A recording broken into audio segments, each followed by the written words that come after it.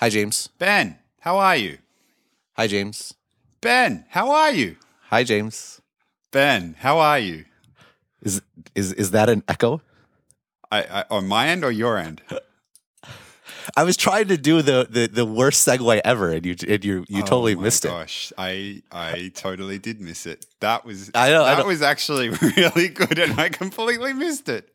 No, it wasn't good. It wasn't good at all. I'm good. How are you? How are you doing? I'm doing all right, thank you. I'm doing all right. It is a little cold and dreary and rainy here, but I heard it's actually been raining in California as well. Cold and dreary here as well, which is unusual. I'm sure you've heard it a couple of times. I don't own a car and I ride my bike, and when it gets really bad, I occasionally resort to Ubers and Lyfts. But it's been raining and surging, and I've been going to work and getting on my bike and getting more wet than I did in the past couple of months than I did for the first 2 years of living out here. Yeah, all the people in like, the middle of America that are so annoyed at you coastal elites looking down on their guns and cars are enjoying your misery, James. It's true. So before we get into that, I'm breaking your beautiful segue. One of the funny things I've noticed out here is that Lyft seems to be having a pretty, and I'm sure people are going to write in or whatever, and this is just anecdotal, it seems to be easier to get Lyfts right now than it is to get Ubers. And I've been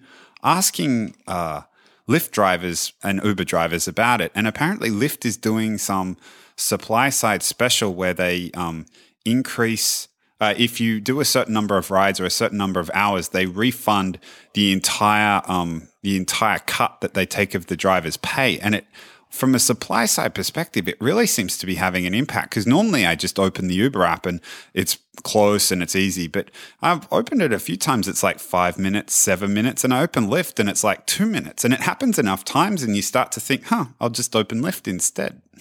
That's really interesting. I mean, obviously, it's hard to rely on anecdote, but the way they structure it, I think, is smart, because the challenge, and I wrote about this a couple years ago, but obviously any driver is going to, they will start out anyway doing both Uber and Lyft. But if one is bigger, the interplay between drivers and riders will basically result in drivers spending most of their time on the dominant network, and eventually it'll get to the point where it's not even worth like logging in and out of like two phones and stuff like that. And what was interesting about what you just said, and I'm glad you talked to the drivers, is by Lyft making it a volume thing, like you have to do a certain number of rides or a certain amount of time. That's actually not just an incentive to use Lyft; it's an incentive to not take Uber rides, because when you're doing an Uber ride, you can't be doing a Lyft ride by definition. And so that will make it harder to accomplish your goal. So no, it's smart. It's interesting. I think I think the challenge for, obviously it's one thing to be in the valley where there's such penetration and such liquidity among riders in particular. Whether that can scale out remains to be seen. Maybe Lyft will just end up being a nice business in a few small towns. But it's really interesting to hear how they're doing it. Yeah, no, San Francisco's a small town. It is a small town, actually. I mean, it's interesting. It's from a levers you have to pull as the smaller player behind this behemoth. I mean, it's an expensive lever to pull, but it's also an effective one. In terms of the volume thing is key. Yeah, it's really smart.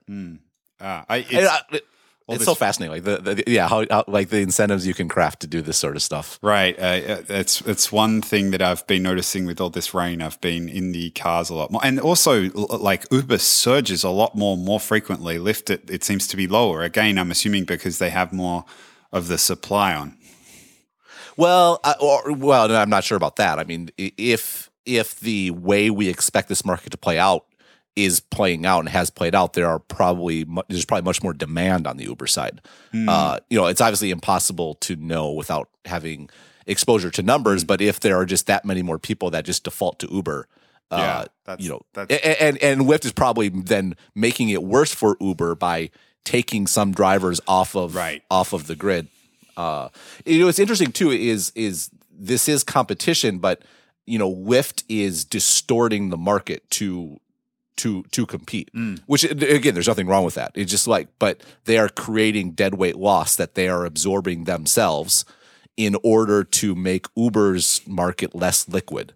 and there's more liquid. It would be interesting to actually sketch this out and where that dead weight loss is. Right. I read a very interesting post about this where there's by this one guy in San Francisco. I can't remember where I saw it, but basically his argument is, I'm going to keep using Lyft because I want there to be two players, because I want there to keep being competition, because that's what's going to keep forcing prices down. And I think this is an interesting example of exactly that. Yeah, who's going to be paying for those low prices? Well, I don't know, and for how long? That's true. The venture capital bubble's never going to pop, is it? Well, I mean, I don't think. Yeah, let's avoid bubble talk for this week. Very good. Echo. So have you got one of these things? I think they're absolutely fascinating little devices from what I've read about them, but I don't have one. Do you? I do have one. Yeah, I got it when I ordered it when it came out, and it actually took like 3 or 4 months to actually get it. But I do have one. And what's your experience been like with it? Pretty good. Some of the things don't work because I'm not in the U.S. Like I can't ask like what's the weather or stuff like that. Like it's very much tuned to the U.S. But for doing things like setting a timer, or you can play music, but the Amazon Music selection isn't fantastic. But one thing is for sure, like it works very well. Like it's across that border where which Siri tends not to be, where you assume it's going to work, which means, and it's such a state of mind thing where you assume it's going to work, and when it doesn't, you forgive it because it feels like an exception, and there's such a delicate balance between where you kind of assume it's not going to work, and when it doesn't work, it reinforces that perception. It's such a hard thing to get right. All right, that's a super cool way of putting it, because I feel like Apple. I haven't tried the Google services, and I know you've been bullish about the Google services, at least in terms of doing the dictation. Oh, the Google voice. Oh, it's so good. It's really good. Yeah. But the Apple one, I mean, I tried the Hey Siri thing, and I feel I'm lucky if 50% of the time it actually wakes up, and then I start shouting it, and I'm not shouting it right now because I don't want half a dozen devices in my room to wake up while I'm doing the podcast. But I feel like it's hard just even getting it to activate. But it sounds like one of the things that they've done really well is figured out how to make not just the voice recognition good, but the voice recognition work in everyday environments. Yeah, it's interesting. I mean, I don't have any insight into the actual tech behind it. What I do have, I think, insight into, and I think is worth considering, is we shouldn't be surprised that just as we shouldn't be surprised that Google does voice dictation better than Apple. And like I lived using voice dictation for a few months with the broken arm, and it's not even remotely a contest. Similarly, we shouldn't be surprised that Amazon is better, because the core thing about it, it's not about wanting to do a good job. I think this is something that people just kind of it's implicit in what they say. Like, of course, Apple wants their voice dictation to be good, and it's not about a desire. It's about the way your company is set up and the way you build products. Amazon is a cloud services company.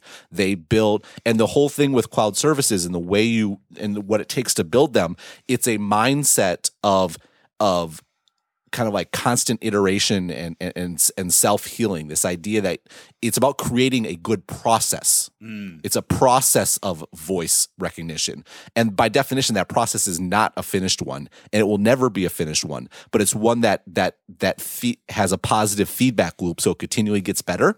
And that is so fundamentally different than building like a phone, right? You can't build a phone, at least from a hardware perspective, and even from an operating system perspective. Like an operating perspective, there's step breaks, like there's point releases, like it has to be a self-contained package at some point. And that sounds trivial, but it impacts everything about your product development and how you think about building things. You're either building towards an endpoint or you're building towards a process, and they're basically the exact opposite approach to product development. It's interesting because given the experience with the Fire phone, I think when this first came out, a number of people were extremely skeptical. But I think what's kind of been revealed over the last few months as more and more people have used it and had positive things to say about it, then rather it being primarily like what you described about Apple, which is a fixed product shipped out into the market, this is actually just a little piece of hardware whose sole purpose is to access internet services, and all the smarts are up in the cloud, so they could ship the device, and they've consistently iterated and iterated. Yes, that's exactly it. And for the record, and this, I'm going to toot my own horn on this. I mean, usually I kind of implicitly toot my horn. Now I'm explicitly tooting my horn. Nice.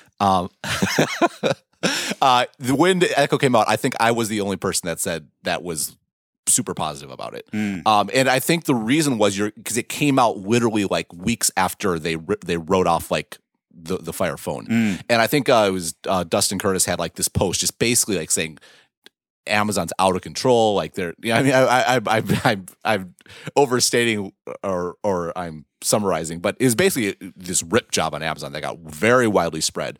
And like the Fire phone was a disaster, and now you're throwing this out there. Like you need to focus and do what you do best. And yes, they were both physical products, but the fundamental nature of them could not have been more different, as you just articulated very well. Do you know why I wanted to talk to you about this? Because it's reminding me of the numerous discussions we've had about the Apple Watch and numerous elements about this and comparing it to the Apple Watch. And I think it's instructive for a number of reasons. There maybe a couple of things I really want to touch on.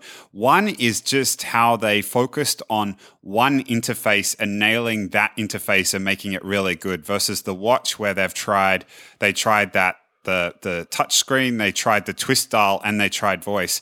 The other thing is, and maybe we'll get into this afterwards. Maybe this is the broader point. I wonder whether this isn't the emergence of that pivot point that all the Apple bears have been pointing to, which is finally when the hardware devices start to matter less than the smarts that are contained up in the cloud. Yeah, that's a really interesting point. There's lots of things to unpack around that. I mean, that's something we've talked about, I think, from the beginning of Exponent. I've written for, I think, pretty much from the beginning of Stratechery. Like have you watched her yet? No, I watched Ex Machina. Does that count? No, and again, as we talked about last time, you now can never watch it because we can't let this joke die. But no, that's exactly right. The bear case for Apple is when physical products don't matter anymore, and this kind of intervening period where services matter more and more. That's fine because you have to access the services on a physical device, and Apple is still makes the best physical devices, and they own the market in a way that no one's going to make a device that compels people to switch, basically. And this is something I think that people miss about the good enough sort of thing. And we've talked about this. If all you think about and consider is price, then all these other phones being good enough mean they're going to abandon Apple. But if you open up to what people value, if you consider that it involves more than price, involves status, involves UX, involves these sorts of things, that means to get people to switch away, you're going to have to be markedly better. And the implication of stuff being good enough is that no one's going to be markedly better. Does that make sense? It totally makes sense. So so Apple is fine now, but in the long run, yes, if you don't need a device or if you don't need to actually touch something to interact with it, to experience, then the experience that matters is yes, so much more to the cloud. So it's interesting because I want to take that one step further. I think Amazon's onto something here, and everyone's been talking about what comes next after the phone, what the next paradigm is.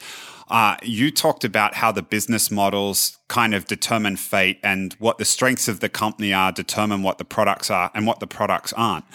I wonder/worry that Apple's strengths around producing such great hardware made them blind to the possibility that this would be a really good thing to do. Yes. that perhaps some equivalent of what Amazon has done with the Echo could have been replicated with the watch, for instance. I mean, there's no reason why it needs to live in a room versus sit on your wrist. You could have had much the same concept, but because of the business models, they approached the problem so differently. And in this instance, in what could be this next paradigm shift, it caused Amazon to deal with the problem successfully and Apple to fail at dealing with the problem. No, so there's so much to unpack on this, and I've kind of like there's an article that's been swirling around in my head for months that are kind of along these lines. So I guess we're gonna jump into it now.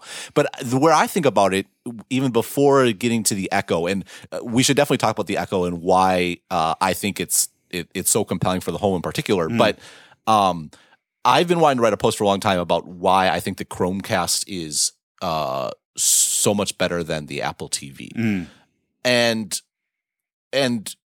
it gets, I think, some real challenges for Apple and their business model. So a Chromecast an Apple TV is much more of a standalone device. Like you can AirPlay to it, but the experience of an Apple TV is much better if you interact with the Apple TV directly and you watch shows on it and do that sort of stuff. And especially because AirPlay has really deteriorated in quality in my experience over the last several years. And like if you're AirPlaying from your phone and then you like want to watch it, like you can't have a 2-screen experience. Like you can be AirPlaying from your phone and then you're on Twitter, and if like a video comes up or you want to watch something, boom, there goes your AirPlay.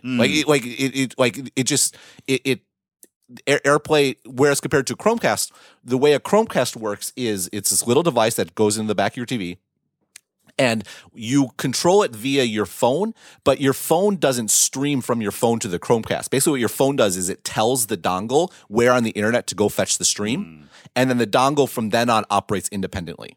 And so basically it's a remote control for the dongle, but the way it's experienced on your phone as opposed to it's kind of weird. Like it's independent, like the Apple TV is independent, but it's there in your hand. And like it's hard to. I would encourage anyone that's interested in this space to get one. They're like $30 because it's such a different paradigm. And what's interesting about this is, from a certain perspective, this makes perfect sense for a company like Apple, where this phone is the center, right? Because a Chromecast reinforces the phone as being the center. There is no interacting with the Chromecast directly like there is with the Apple TV directly. It's all about a phone-centric experience. You think, well, Apple's best strategic position is the phone, so that they should double down on that, right? The problem is that Apple needs to grow, and Apple makes money off of hardware. So to sell a $30 dongle versus selling a $150 device that I'm sure has some sort of decent profit margin, it's interesting because now Apple's like best strategic choice, which would be a Chromecast type thing that reinforces the phone, is actually counter to their ideal way for them to make money, which would be to sell a more expensive device that also happens to interact with the phone. I'm struggling to think of many products in Apple's history where the sole purpose of the device, like give away the margins, the sole purpose of the device is just to reinforce sales of another device. I mean, maybe that's how they approach software, but it's certainly not how they approach hardware. Yeah, no, that's a great point. That's exactly how that's a great differentiation. And the thing with software, though, is software, as we've talked about, it's a zero margin sort of good. So that's a very rational and aligned. So much of Apple's strength is derived from the fact they make money from hardware. Like, yes, it's differentiated by the software, but they have so many advantages relative to other people by making money from the hardware. That's why, compared to Microsoft, they could just give away updates. They can give away sort of stuff. They can give away software. They can throw in iLife. They can throw in all this sort of stuff. They can cut prices. And And it's because they make their money elsewhere. And it's the same thing with Google, just in a different way. By making it from advertising, Google can do other stuff, compete orthogonally in other areas, right? They can give away Android, whereas Microsoft always had to license it. And it's always compelling when you can make money in one place and then compete as a free product with someone else in another place, right? We kind of hinted at that last week. But this is a case where I think the business model actually works against the ideal user experience. It's and here like again, this was the bear case that we talked about with Apple way back when with the watch. Like they've kind of muddied it. They've tried to make this beautiful device, but it's not clear about the use cases. It feels like they tried to jam too many things in. And I started, so again, I don't have an Echo, but as I read about it, I started to wonder whether their business models, the business model of Apple was resulting in this watch that kind of, it's beautiful to look at, but you've kind of started with the hardware and tried to find a use case, as opposed to Amazon's business model, which is like get something that fulfills the need out there, put it up in the cloud, and support all the other areas that Amazon has to make a fantastic experience. Right. Yeah, and I feel bad for bringing up the Chromecast thing, because in many respects, this is the exact opposite sort of thing. Whereas I think the Chromecast is better because it relies on the phone. What we're surmising here is that home automation is better by not relying on the phone. And so almost like an Apple TV type model would have been better. It's like Apple got the models backwards. Like I would contend that Apple should have their home automation model in which the phone is the center.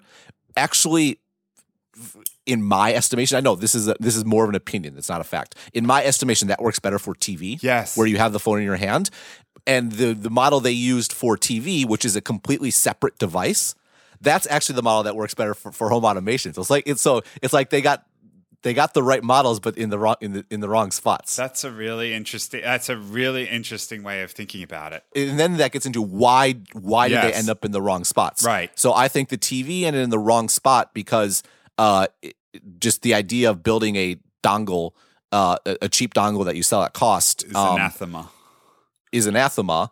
And then why didn't they do a standalone thing when it comes to the house? And maybe this is almost more, I think, just a blind spot, right? I mean, like, because you could sell, I mean, the Echo is $180 or something. Like, I'm sure Apple could sell, the Apple TV could be like this. The Apple TV could have a microphone and a speaker on it. So that almost an Echo type model would fit for Apple. So here it's, why didn't they go that direction? Well, again, I think your point about getting the models mixed up, I think a lot of what they're trying to solve with the Echo, or Apple's part of what they're trying to solve with the Echo, they focused on with the watch. As opposed to recognize it, it's like the use cases for when you want these different functionalities are different, and they've attributed the wrong use case and the wrong interaction, the wrong interaction model to each of these things. The way you should be interacting with your TV, like that makes for a much better model for the voice. Whereas the watch is they're trying to force some of the functionality from the. I'm getting a little confused, but they've put. What do we think that the watch was going to be originally? Like I think we both thought it would actually be something much simpler. And it would be much more of an iPhone accessory, right? Like a Chromecast sort of thing, where it would contribute health data and it would maybe buzz your wrist. And it would be something that made the phone stronger. And I think I at one point I think I predicted this, and I said, because Apple's strategic imperative is to make the phone stronger, to create more phone lock-in. But actually, they went in the other direction. They made a device that is not standalone yet, but is clearly intended to be standalone at some point, right? That it has all its own apps and has its own sort of all these interface things you talked about. And it's almost like the watch is following it seems to be following an Apple TV type path. Think, well, why are they following an Apple TV type path?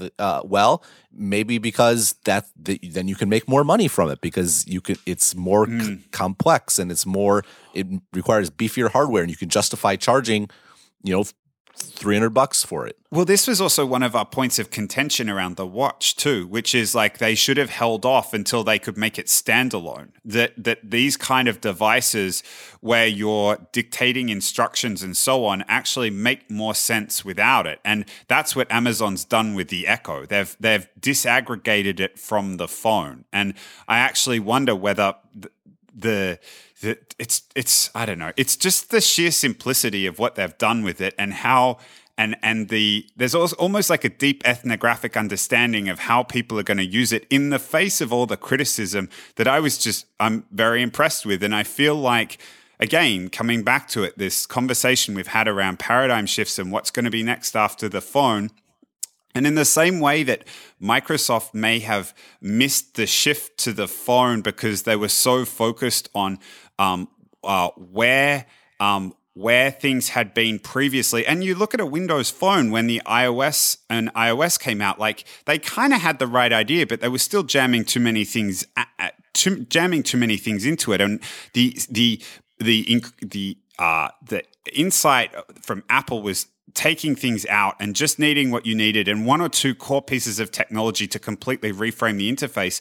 They started with a blank slate, and it feels like that's what Amazon had when they did the Echo, and it's what Apple lacked when they did the watch. I think you just articulated it very well. So it used to be that the PC was the center and things orbited around it. And the shift to mobile was Microsoft couldn't envision a future where the PC wasn't the center. Right. And so when they built a mobile device, it was clearly meant as a companion to a PC. When Apple, I'm just working through this. I'm trying to restate what you said. Yep. Reason why Apple succeeded is they presented the phone as its own thing. Yes, it had to sync to a computer, but it was the long run trajectory was that the phone be a new hub. And it's something that I've written about, it's the hub 2.0. The phone be the hub and other things circle around it. Now we're going to the next stage, or what is after mobile. And again, phones aren't going to go away. What defines the stages, what defines the paradigms is what is the hub. So originally version 1, PC was the hub. Version 2, phone is the hub. What might be version 3? Well, actually, Steve Jobs already said it. The cloud is the hub. But the problem is Steve Jobs said that, and it was his last presentation. But the reality of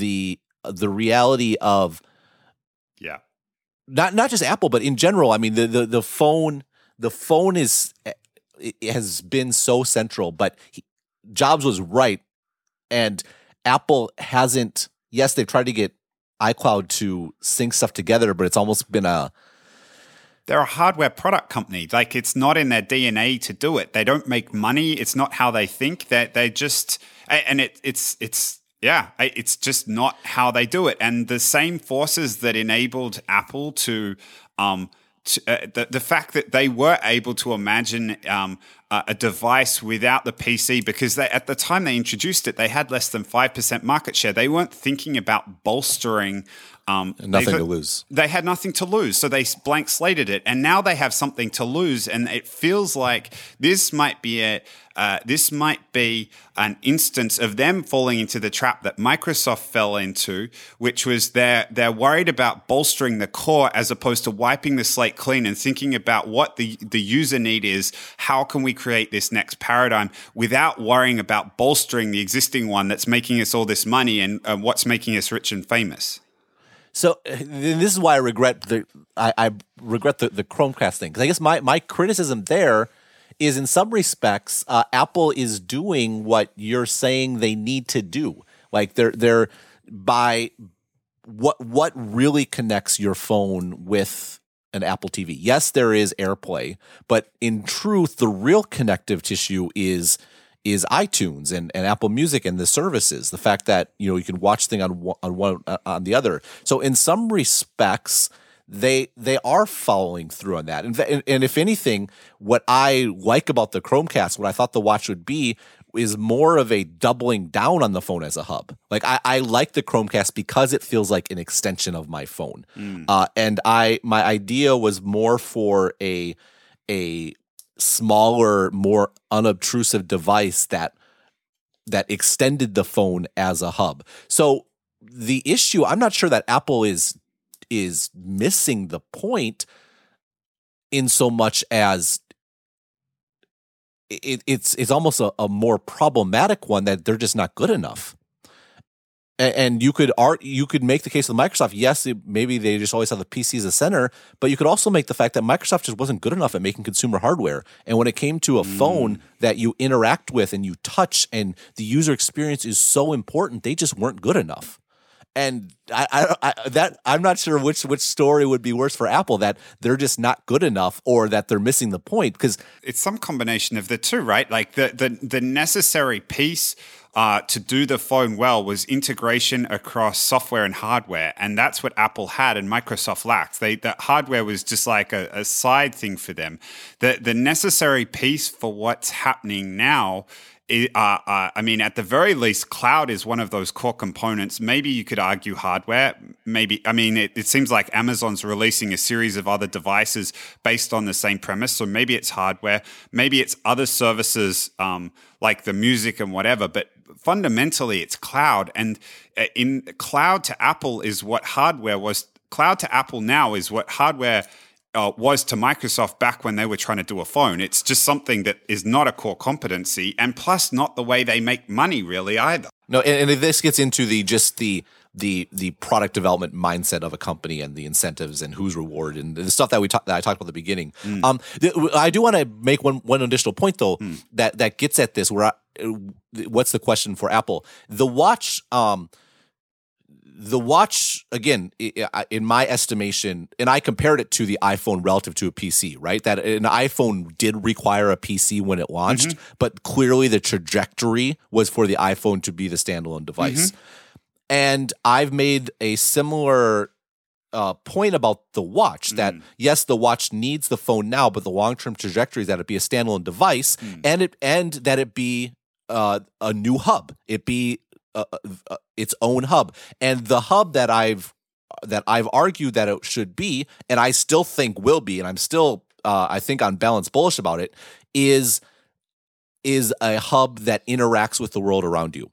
So right now you can do Apple Pay in a few stores with the watch. Again, it's kind of like the same idea of the Siri window. Like if you don't reach a certain threshold where it works everywhere, you just don't use it at all. But that said, the actual act of paying with an Apple Watch is phenomenal. But once you can use it as your badge, right, to go into your company, you can use it for your car, or you can use it to, what's the rental company where you can like go to a car and walk with your smartphone. Zipcar. Yeah, you can just use your watch. There's no keys necessary, right? Like you can envision this world where the watch, and in that respect, Apple did the right thing with the watch by setting it on a trajectory to be a standalone device, which then again comes back to the question: is the issue that they just didn't do it? They had the wrong vision, or they just didn't do it? They didn't do it well enough.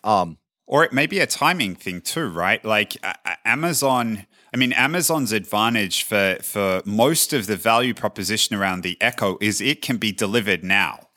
You can tell it you want to buy stuff. You can tell it you want music. And I meant to give you a hard time about the fact that no, you probably couldn't get any Tay-Tay, but we'll leave that aside. I got the jab in, so now I'm happy. But like most of the value proposition with the Echo can be delivered now because it's integrated around all of Amazon's services. You ship the thing, it's $100. You get lots of value now. The issue for the vision of what you're describing with the Apple Watch is one of timing. It's also one of modularity, and there being dependencies on lots of other things. And as you were saying that, I was thinking about the Newton. Like you can get the vision right. There is definitely an issue of timing, and also the issue of lining up all the external parties and getting everything in line. So it may still come to pass. And the other thing that I will say about the watch is everything you can do with the Echo putting aside the deep integration into some of Amazon services like shopping, conceivably, if Apple got their act together and fixed the voice recognition, you could really do with the Watch and Siri. Now, there is the business model and cloud issue, but they could get there. And maybe this is one of the things that accelerates it. People start getting used to talking to things as a result of the Echo, and it may actually have flow-on effects to the Watch. So I think you just made a few interesting points that we should pull apart here. The first is when you're introducing a new product, particularly in a new product category, it's so important. There's two factors that are critical. Number one, you have to have a compelling standalone use case. As you said with Alexa, whether it's just like the basic stuff, like there's benefits to you have your kitchen say set a timer for 5 minutes and it works every time. Number two, that stuff, to your point, it has to work. It has to work perfectly. And then what that does, because it's all about if you're building an ecosystem, you have to plant the seed, right? The old what came first, the chicken or the egg, right? You have to force into existence one of those two things, and that's by making it competent. So, and this is what the Echo is, why the potential is so compelling, because Amazon, they get that into the market, and then the other stuff starts to come in, whether it's like the integration with Nest or with your smart lights or all these sorts of things. And now you get the positive feedback cycle where the product now becomes more compelling to buy, so more people buy it, which means you get more integration with other stuff, so it becomes more compelling to buy, and you get this virtuous cycle going on. But you have to get that first part right. Before you go on, just quickly, I think you undersold the initial value proposition. It was more than just like, give me a timer for 5 minutes. It's like, oh man, I need more flour. Amazon, order more flour. You can do stuff like that. You could do stuff like that from the outset, right? Which is pretty cool. No, you could only put it on a list. Okay. It wouldn't actually order it for you. But that's still helpful. Yeah. Sorry, I interrupted. No, that's fine. I think with the watch, and again, I still like the watch. I still wear it. And I still believe in its potential. But what I think the watch got wrong, and we've talked about this, is this in its attempt to do too much, it obscured the real value that the watch does have. Like just like stuff like notifications is.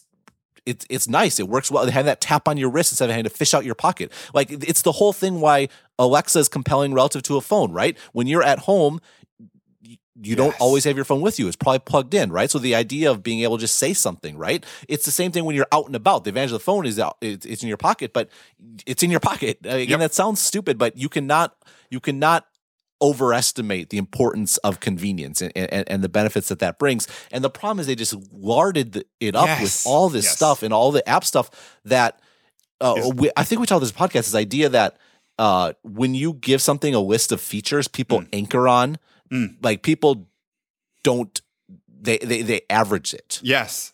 So if you have one benefit that's a 10, people will value your product as being a 10. If you have if you have three products that are a 10 and one product that's a 1, people will value your product as an 8. Yep. Because they will average it. And if you have 10 and a 1, it'll be a 5, and so on and so forth. And that's exactly what I think went wrong with the watch.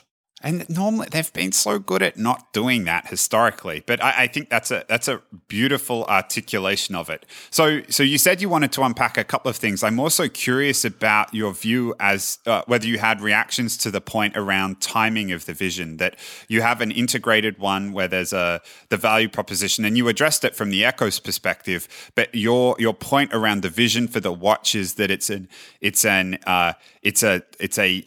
a mechanism to interact digitally with the world around you.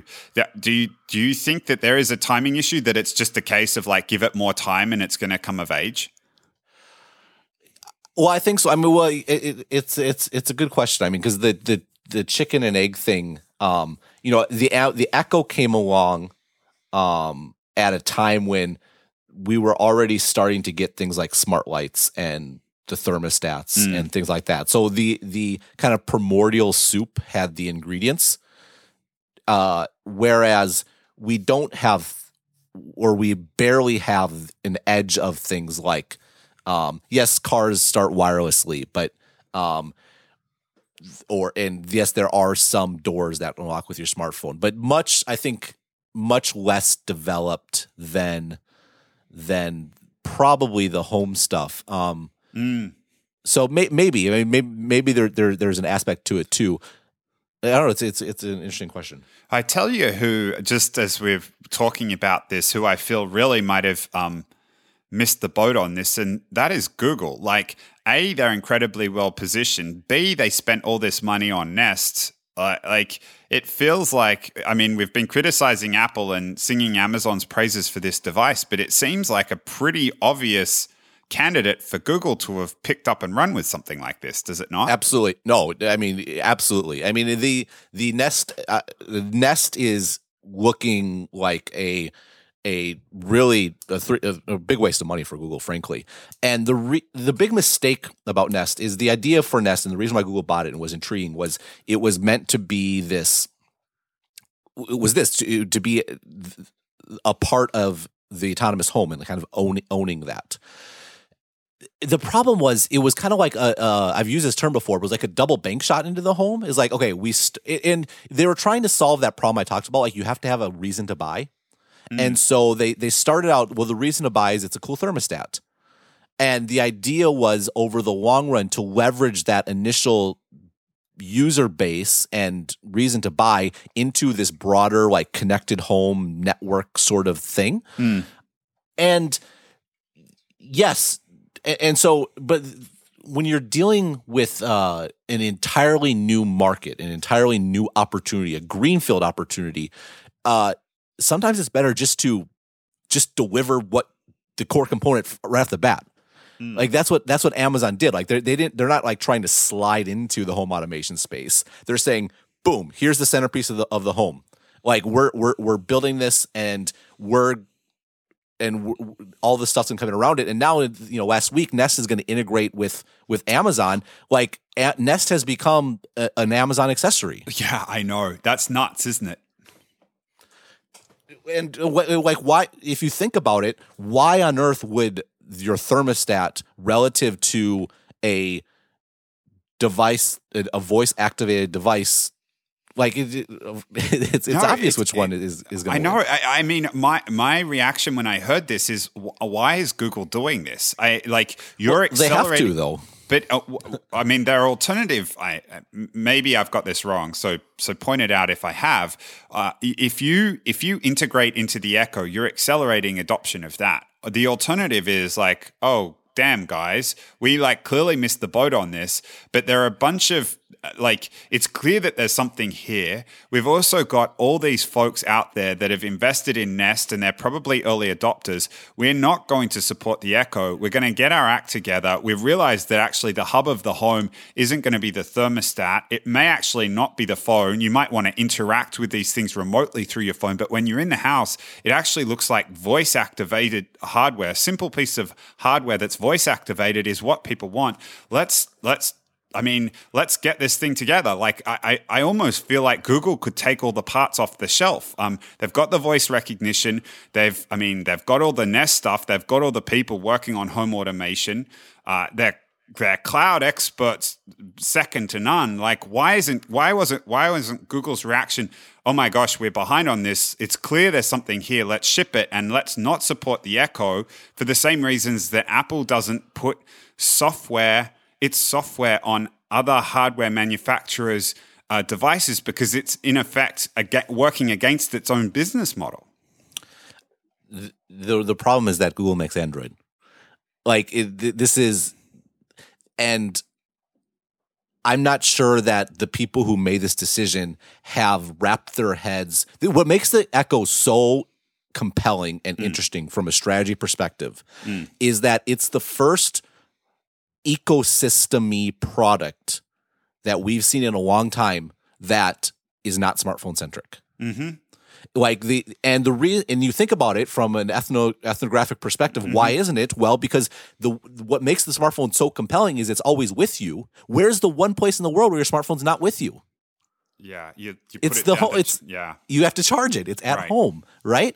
And Amazon, to their credit, like recognize, okay, we're not going to catch up on smartphones. Obviously, like glad they got that out of their system, and you know, to their credit, like when the phone failed, they cut it off completely, right? They fired people, they wrote it off, like they didn't build version 2, like and which I think is very admirable, right? Yeah, They didn't double right. down, like they owned it. They owned like the yes, we all called it at the beginning it was going to be a failure, and they probably never should have shifted it, but at least they owned it, right? Yep. They owned their mistake. And they found this area, there happens to be this one area where we don't always have the phone with us. And I don't know that Google or Apple, but probably particularly Google, has yet come to grips with that. And that's how they ship this integration. Do the people who made this decision, can they conceive of the idea that there might be an ecosystem opportunity that does not involve a phone? And that's really hard to do when you own the biggest operating system in the phone operating system in the world. I mean, I think that makes perfect sense. Shame on the Nest people though, because or maybe not. I mean, my understanding is that they've kept that business unit separate, and if I was working there, I would see this as a threat to the vision of what you've been working to achieve. Well, and it's interesting why the Nest did it, right? Because if they were under Google all along, you could, because Nest has been smartphone centric, and the idea of Nest presumes a world that the smartphone is dominant, and that's why they started out with the thermostat sort of thing, and there's an app on your phone, and they were going to kind of build a network that was what makes this moment about the Echo and what the potential here is so fascinating and interesting is the Echo. It's a world with no smartphones, and all the home automation stuff that was percolating around, it all was built with the assumption of there being smartphones. Yeah. And that's why Amazon is so far ahead here, because it's like it's the Microsoft Apple thing all over again. Right. Microsoft could not conceive of a world where PCs did not matter, and Apple and Google and everyone else in the current environment cannot conceive of a world where phones don't matter. And the one that did, and that got the first crack at figuring it out, is unsurprising. To your point, Apple had no market share in PCs. They had the freedom of exploration to imagine a world of no PCs. Amazon doesn't sell any phones. They have the freedom of exploration to imagine a world of no phones. Well, not only that, they got burnt by the fire. That's that unintended pun. They got. You are getting a hand clap for that. I hope the mic is picking that up. They got burnt by doing phones, so it's almost as if their failure with phones and the fact they owned it and all the firing and how Bezos got involved with it publicly and it was a complete flop. It almost set them up organizationally to think, okay, we've failed at this. Like, it's clear that we're not going to get any benefits from the phone. Like, what else can we, like, I wonder if that failure almost inspired them to do this, or it's some way seeded it, because not only can we not imagine a world with phones, we just failed pretty dismally in that world. I don't think the timing quite lines up for that. I mean, the Echo, I'm pretty sure, was in development before the phone flopped. But this gets to the beauty of the Amazon internal model, which we've talked about. I mean, yes, Apple deserves lots of credit and for the way they've set their business in it being, one P&L and this idea of everyone's focused towards a goal, right? But that doesn't mean that's the only way to operate a business. Amazon is the exact opposite of Apple. Amazon is a bunch of individual, independent companies built on a common platform, basically, and they all have their own P&Ls. There's a high degree of autonomy, a high degree of federalism, where I'm not sure if you can use federalism in that context, but the idea that there's all these independent entities that are all under one roof. It's the exact opposite of the Apple model, but that has its own benefits in that you are freed to a much greater extent from things like strategy taxes of the other business models and what's important to them. So it's totally viable that you could have the Echo team building something that was in direct contradiction to the Fire team. But the beauty of Amazon is that it's been explicitly designed to allow that to happen. I wonder if I wonder if we wind back however many years to like the inception. I'm guessing this both came out of the Amazon, the same labs or around the same area, and you're working on the Echo, which is like, oh, what is it? It's a piece of hardware that people can talk into. Like it's a cheap microphone and a cheap speaker. And you have next door this pet project of Bezos, which is this Fire that's designed to take on the iPhone, and they're pouring all these resources. I wonder if they could have predicted back then that the outcomes would have been so wildly divergent. I don't know if I mean, apparently Bezos couldn't. I think that well, I mean, you can. No, it's been well documented the time spent. Yep. But I think if you looked at it structurally, and I think that I kind of got at this when the phone came out. Like I predicted on the day of the launch it was gonna flop, and me and many others. This wasn't a particularly controversial decision, but the reason it was gonna flop was structural. It had nothing to do with whether it was a good product or not. Like, just it was structurally one, it was structurally a bad product, and two, you could safely presume it would be a poor product given the type of company that Amazon was. And yes, this is the danger. To put on the flip side for Apple, the danger in a different paradigm, in a different world, is you can predict their products to fail, both for structural reasons and also for competency reasons. I don't have a competency in saying competency. And that's what's so, to bring it full circle, that's what's so should be concerning, in the long run. The one thing that's good is from Amazon is doing this great thing in the home, and the home is going to be super valuable. That doesn't foreclose the phone being dominant outside the home, or the watch being this idea. Because the whole idea of the watch is more, I think, yes, you could wear the other thing is you're not going to always wear a watch at home too, right? Yeah. Like, where's the place you're least likely to wear a watch? Yeah, I take it off like it's charging. Yeah, there you go. It has to charge, right? It's the same thing. So yes, so people can win in different places, but the thing about Amazon that is so, I mean, one, they have this structure that builds these complete independent businesses. That's how things like AWS came along, and the vast majority of them fail. And it's so easy to focus on the failures, but you think about it from like the same as a VC perspective. What's the maximum downside of failure? I mean, if you invested $10 million in something, what's the maximum downside? Well, it's the $10 million. It's $10 million, right? What's the maximum upside? I wouldn't mind of investing $10 million in AWS. Let's put it that way. Yeah, right. It's infinite, right? This is the logic of like VC investing, is that your downside is capped, but your upside is infinite. And and that's how Amazon has approached their business. Is they're making all these bets. And again, it's not to say it's the best model. Apple is the exact opposite, and clearly Apple's been very successful. But they're making all these different bets where they have limited downside and infinite upside. And what's interesting is actually the way the upside is being captured is actually starting to kind of they're actually looking kind of the same though.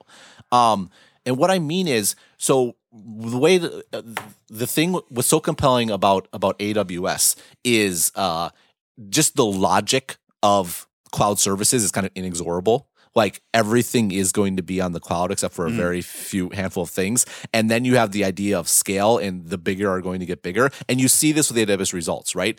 Every quarter, AWS is increasing its revenue and increasing its profit margin. Like that's the telltale sign of a scalable business. And so the way the founder of Social Capital, former Facebook, Chamath Palihapitiya, the way he characterized AWS is as a tax on the internet.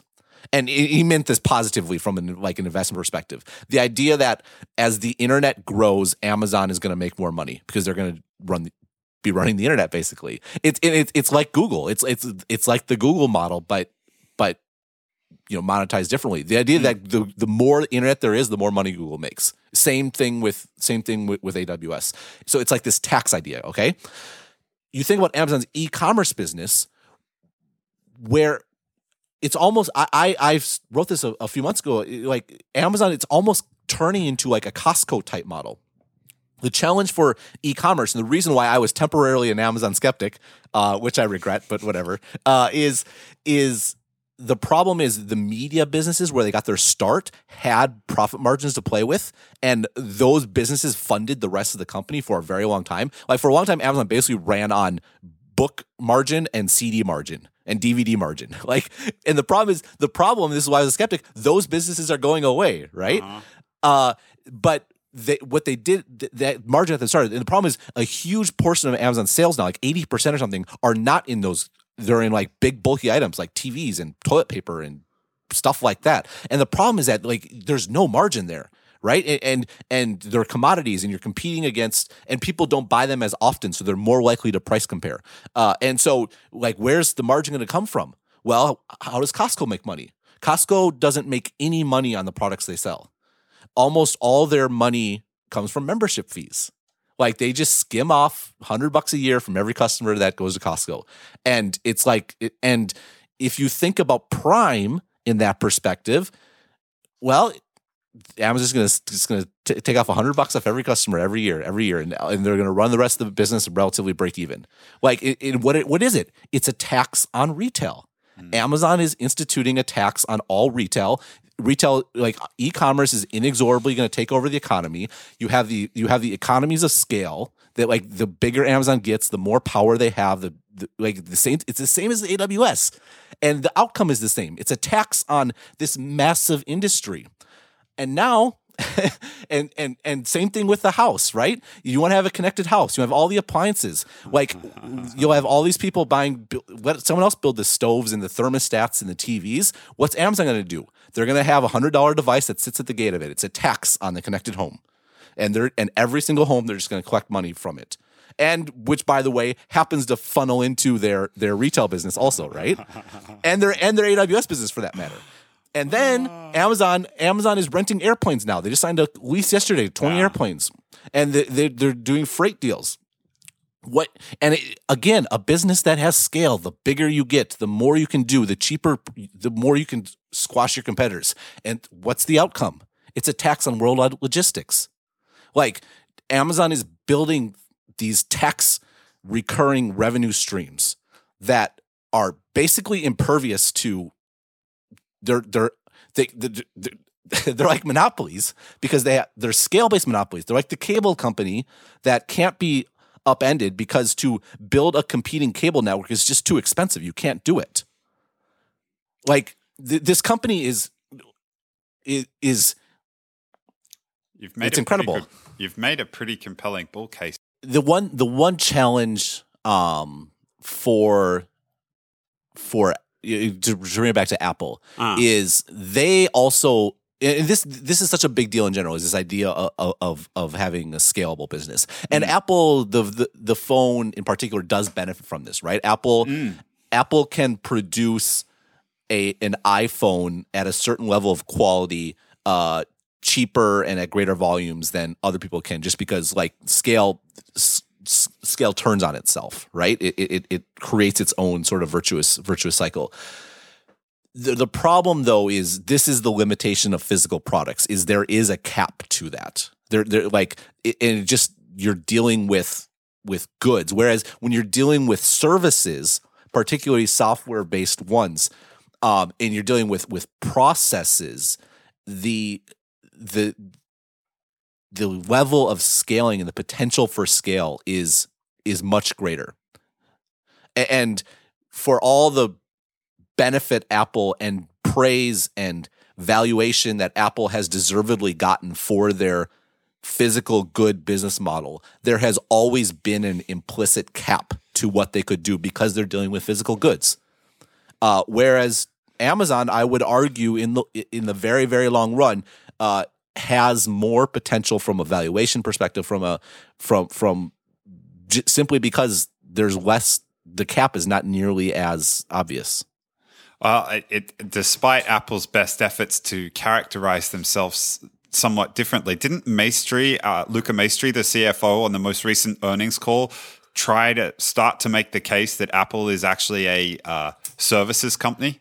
Yeah, he did. It was clearly a lot of preparation and work went into that. And I mean, and to be fair, like Apple makes a lot of money off services. Like I think it's a pretty like multiple billions per quarter. Like if Apple's services business was its own company, it would be a huge company. It would also not be a successful company. And this is why they're not a services company. The reason Apple's services make a lot of money is because they're connected to Apple's hardware. Right. And Apple is a vertical. They're a vertical company. Their services exist to differentiate their hardware that they can then sell at a profit. And it's great that they're making money on this, but that doesn't change the fundamental nature of what Apple is as a company. And the whole thing with a vertical business model is you do capture more, but you are limited. You're limited horizontally. And the whole thing with a horizontal business model is you capture less, but your horizontal scale is much greater. And that's always been the case. This is just kind of business model 101. Right. Well, here's if we want to get super meta about this. I still don't know that I don't think that I think the iPhone would be a better product if the Apple TV is more like the Chromecast. And I think the iPhone would be a better product if the Apple Watch was more like an explicit accessory and cheaper and lower cost, and it made the iPhone better. I agree. It would probably be worse. It's worse kind of in the long run, right? Because the whole idea is you have to prepare for a world where the iPhone isn't the center. You don't want to end up as Microsoft sort of thing. So I agree with that. I think that you and I both agree on the future of the watch. And if you think that Apple is best positioned to produce the future of the watch, then utilizing this argument, and maybe someone else will do it anyway, but I still feel that they are best positioned to do it, and they are almost the bastion of this kind of device. And my frustration is that I wish they'd picked one or the other. I wish they'd picked make it a cheaper device that explicitly supports the phone without all this added stuff. Or that they'd waited and produced something that was clearly intended to, I'm not going to use the word displace the phone, but instead they kind of couldn't quite decide and they ended up straddling the two worlds. And that still remains my single biggest frustration with the watch. Whether that comes back to haunt them in the long run, I'm not sure, but that more than anything else is what frustrates me so much about the product that they shipped. I need to go take some ibuprofen because it pains me. It pains me to grant you one of your original anti-watch arguments. But you're right. It's like the most dangerous place to be is to be stuck in the middle. What's your Australian phrase? 1 foot either side of a barbed wire fence. Yeah, it is deadly, and you're right. I tried to make the argument. It was like the Nest thing. I was trying to make the argument that you have to jumpstart an ecosystem. You have to, and having the watch be an extension of the phone was a way to jumpstart the watch into a future where the watch was a standalone device. But sometimes you can get too clever for your own good. And Google did with the Nest. The Nest presumes the presence of a smartphone. And it's trying to kind of leverage that into being a standalone device. And Amazon's like, screw that. We're just going to make the standalone device. And maybe that's what went wrong with the watch, like trying to leverage it being an iPhone accessory into long run being a standalone device ended up it being muddled. And maybe Apple should have just built the standalone device from the get go. Okay. Yeah. My job here is done. Yeah. Never let it be said that you're not a gentleman who won't acknowledge reasonable points when they're made. Never let that be said. A year and a half after they're made. Well, you got there eventually. That's what counts. Well, and this gets back into the kind of Apple. Could Apple Tim Cook afford to wait to launch a watch? Well, that's an interesting question. Well, it just gets into the, like, for all that makes Apple unique and interesting, at the end of the day, they're a big company, and big companies, the reason why big companies stumble and make mistakes and fail almost never has to do with the competency of the managers. It has to do with the fundamental structure and misalignment and misaligned incentives, and it's just what happens. It's the nature of things, and the bigger you are, the more things there are that can get out of line. To be fair, there is a model for Apple kind of doing what you just described, of going from one to the next, which is kind of, when you look back, what happened with the iPod and then the iPhone. They picked a very specific use case that got people used to carrying around devices that gave them, like, they just nailed that very specific use case. I want to take music with me in my pocket, and got used to carrying this device around the pocket. And then they leveraged that understanding and the know-how from building that kind of thing into the, like, obviously not entirely, but they took it and they used it, and people were able to make the cognitive leap from, like, oh, I have an iPod, to I have an iPhone and I don't need the iPod really anymore. And I still maintain they could have potentially done the same thing with the watch. There's a big difference there, though. Okay. And there's two things. Number one, the phone was a 1-to-1 replacement of the iPod. Like, once you carried the phone, you no longer needed to carry the iPod. So there wasn't this weird kind of intervening period where you had both in this kind of odd interaction between them. And two, and I've made this point before, the phone was more expensive and at higher margins than the iPod. So it was awfully easy to justify from a business perspective. Yeah. Whereas the watch, the problem is it's not a 1-to-1 replacement for the phone. And it's not clear what it as a standalone device, what its value would be, and then two, it's cheaper and it's lower margin, like that, and that makes it harder. It just does. Oh, it absolutely does. I mean, but if you don't cannibalize yourself, someone else is going to come along and do it for you. I mean, what would a standalone watch right now look like? I mean, I think more of like, I guess like your point of this timing issue.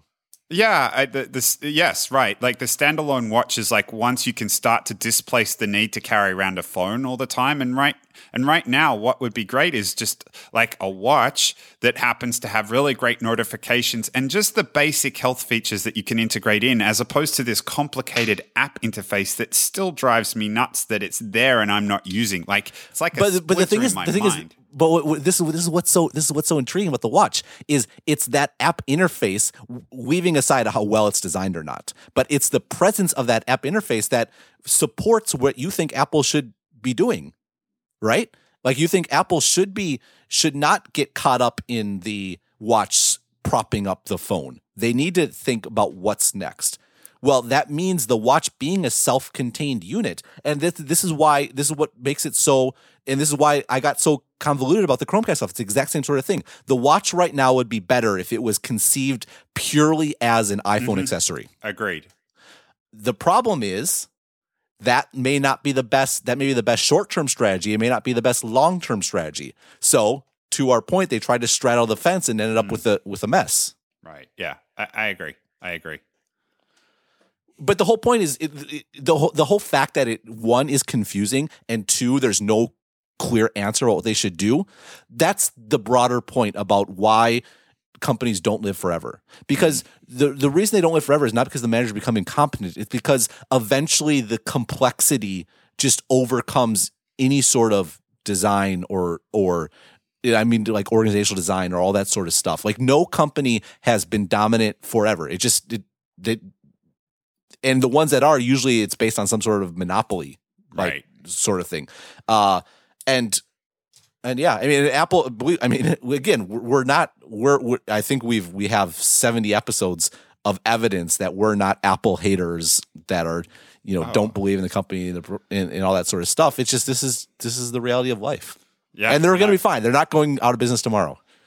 I'm preempting all the the hate mail. Yes. Well, on that positive note, the Amazon thing is, I've been writing all those pieces I've written in bits and pieces in the daily update, but I do think I'm due for an all up, like, this is a gargantuan Leviathan, and I'm not sure people quite, you folks are quite appreciating, and I think, and I didn't appreciate it. Like, I'm the one that wrote the bear case a couple years ago. So, yeah, but I find it, this is what I guess maybe this is why, like, I'm such a believer now, because it was the reasoning for my bear case that leads directly into the understanding of why it is a gargantuan. This idea that they were moving out of high margin products into low margin ones, like, that's kind of at the seed of getting this, of taking Chamath's tax idea and realizing, whoa, that's what they're doing in retail. It's the exact same thing. Mm. And to be fair, you picked it. You've done a pretty phenomenal job in terms of picking it when there was a fair degree of skepticism about the Echo when it launched, as we discussed, and you picked that. So. To be fair, I didn't see this, like, this idea of this being this smartphone independent ecosystem. I just thought it was clearly compelling.